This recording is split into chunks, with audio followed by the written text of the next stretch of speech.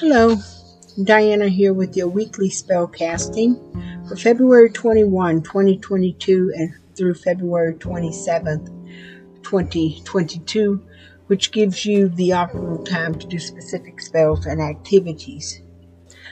The moon is void, of course, Monday, February 21st from 12:02 a.m. Eastern Standard Time to 4:19 a.m. Wednesday, February 23rd, 4:24 a.m. to 8:29 a.m. Eastern Standard Time. And Thursday, February 24th, 10:24 p.m. Eastern Standard Time through Friday, February 25th, 11:27 a.m. Eastern Standard Time. And Sunday, February 27th, 9:49 a.m. Eastern Standard Time through 1:36 p.m. Eastern Standard Time. February 21st, this Monday is President's Day. And Monday, February 21st, sufficient energy is available to work with potions, rituals, and spells for gaining psychic powers. On Tuesday, February 22nd, sufficient energy is available to work with potions, rituals, and spells for personal power. On Wednesday, February 23rd, sufficient energy is available to work with potions, rituals, and spells for business, and your spell work is best done after 8:29 a.m. Eastern Standard Time. Thursday, February 24th, strong energy is available to borrow or lend money. Sufficient energy is available to work with potions, rituals, and spells for networking, and spell work is best done before 10:24 p.m. Eastern Standard Time. Friday, February 25th, sufficient energy is available to work with potions, rituals, and spells for positive change. Spell work is best done after 11:27 p.m. Eastern Standard Time. And Saturday, February 26th, sufficient energy is available to work with potions, rituals, and spells for transformation and protection.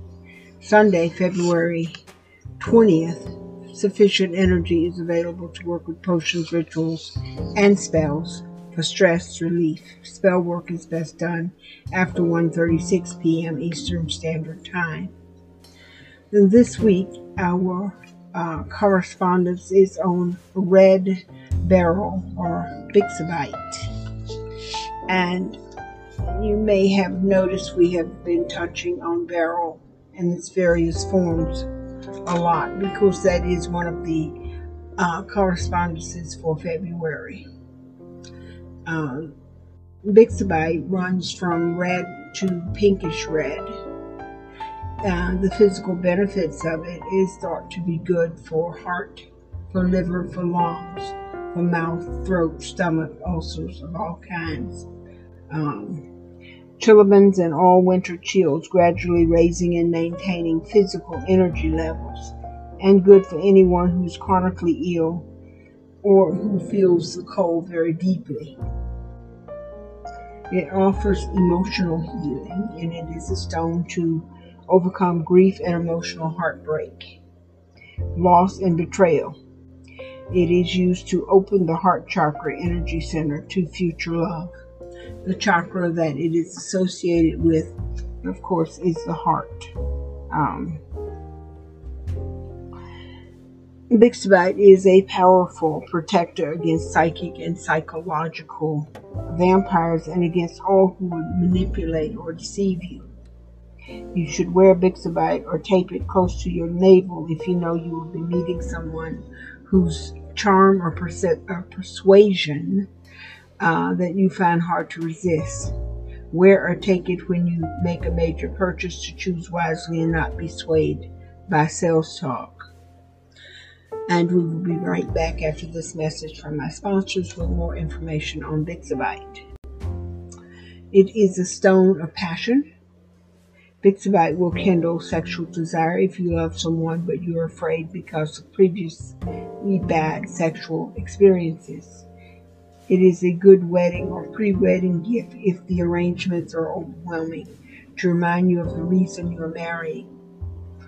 It is also a stone of reconciliation if a partner has been unfaithful, to set between you as you talk to find out if there is any way back.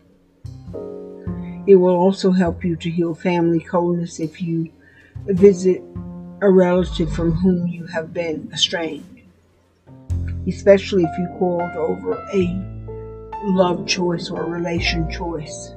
It also helps to create necessary channels if you have to talk to your ex-partner's new love to reach agreements over your children. The empowerment with Bixabite is, I value lasting love and loyalty rather than excitement. Our card for this week is from the Celtic Tree Oracle, and it is the Nuin Ash. The keywords is the microcosm and the macrocosm, reflection, mirrors, uniting inner and outer worlds, as above, so below. The ash initiates in the fifth lunation of the year, and this tree represents the world tree. Yggdrasil, from the Norse god Odin, the tree from which he hung for 9 days and nights and was rewarded with runes.